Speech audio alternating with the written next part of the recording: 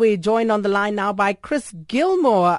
Chris is an analyst at Absa Wealth and Investment Management. Good morning, Chris. Good morning, Sakina. Well, it's been a while. I hope you're well rested. I certainly am, yes. Absolutely ready to go. Getting back into the swing of things again. That's great. Now, Scottish independence pushing the dollar. Yeah. Basically what happened over the past few days, we've seen this rising tide of the yes vote for secession from the UK. I think it's a bit of a misnomer to call it independence, as Scotland's been an independent country for many hundreds of years. But the yes campaign, the campaign for secession from the Union, got 51% in the latest poll.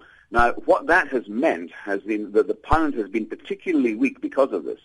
It's interesting, the Chancellor of the Exchequer, George Osborne, has been on record as saying that, well, if the Scots decide to not go for yes and rather go for a no vote, the British government will appease them with a whole bunch of new measures, and it doesn't appear to be working.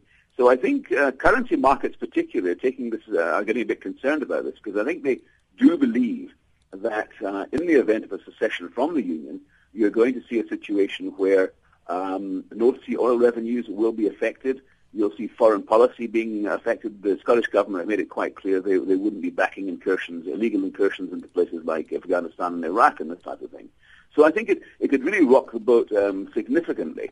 And as a result, the pound's been taking a lot of strain, and I think it'll continue to do so until the actual referendum takes place on the 18th of this month. And the dollar, of course, as you mentioned, has been gaining a bit of strength on the back of that. Interesting times indeed. And then just looking at some of the numbers that we've been tracking, U.S. non-farm farm payrolls came in well below the figure that they were looking for. Yeah, consensus figure was for 230,000, came in at 142, barely more than half. And there was a net downward revision of 28,000 to 2 previous months.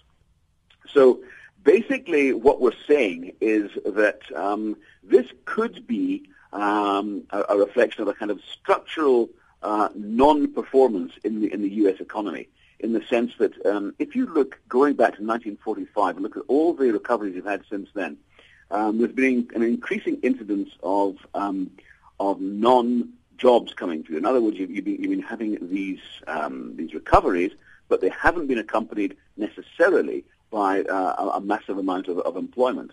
And if you look at the labor force participation rate, that actually declined this month. So structurally, I think there are a few concerns for the Fed in the U.S., and I think what the markets are gaining from this is that they're reckoning now that maybe it may suggest that the authorities may put off interest rate increases in the U.S.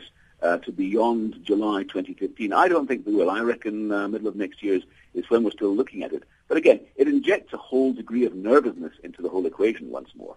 And just to look at the economic week ahead for South Africa, Chris? Yeah, this week, Tuesday, a number of things coming out. We've got the current account balance. Now that's going to be interesting. We're looking at minus 4.5, I think.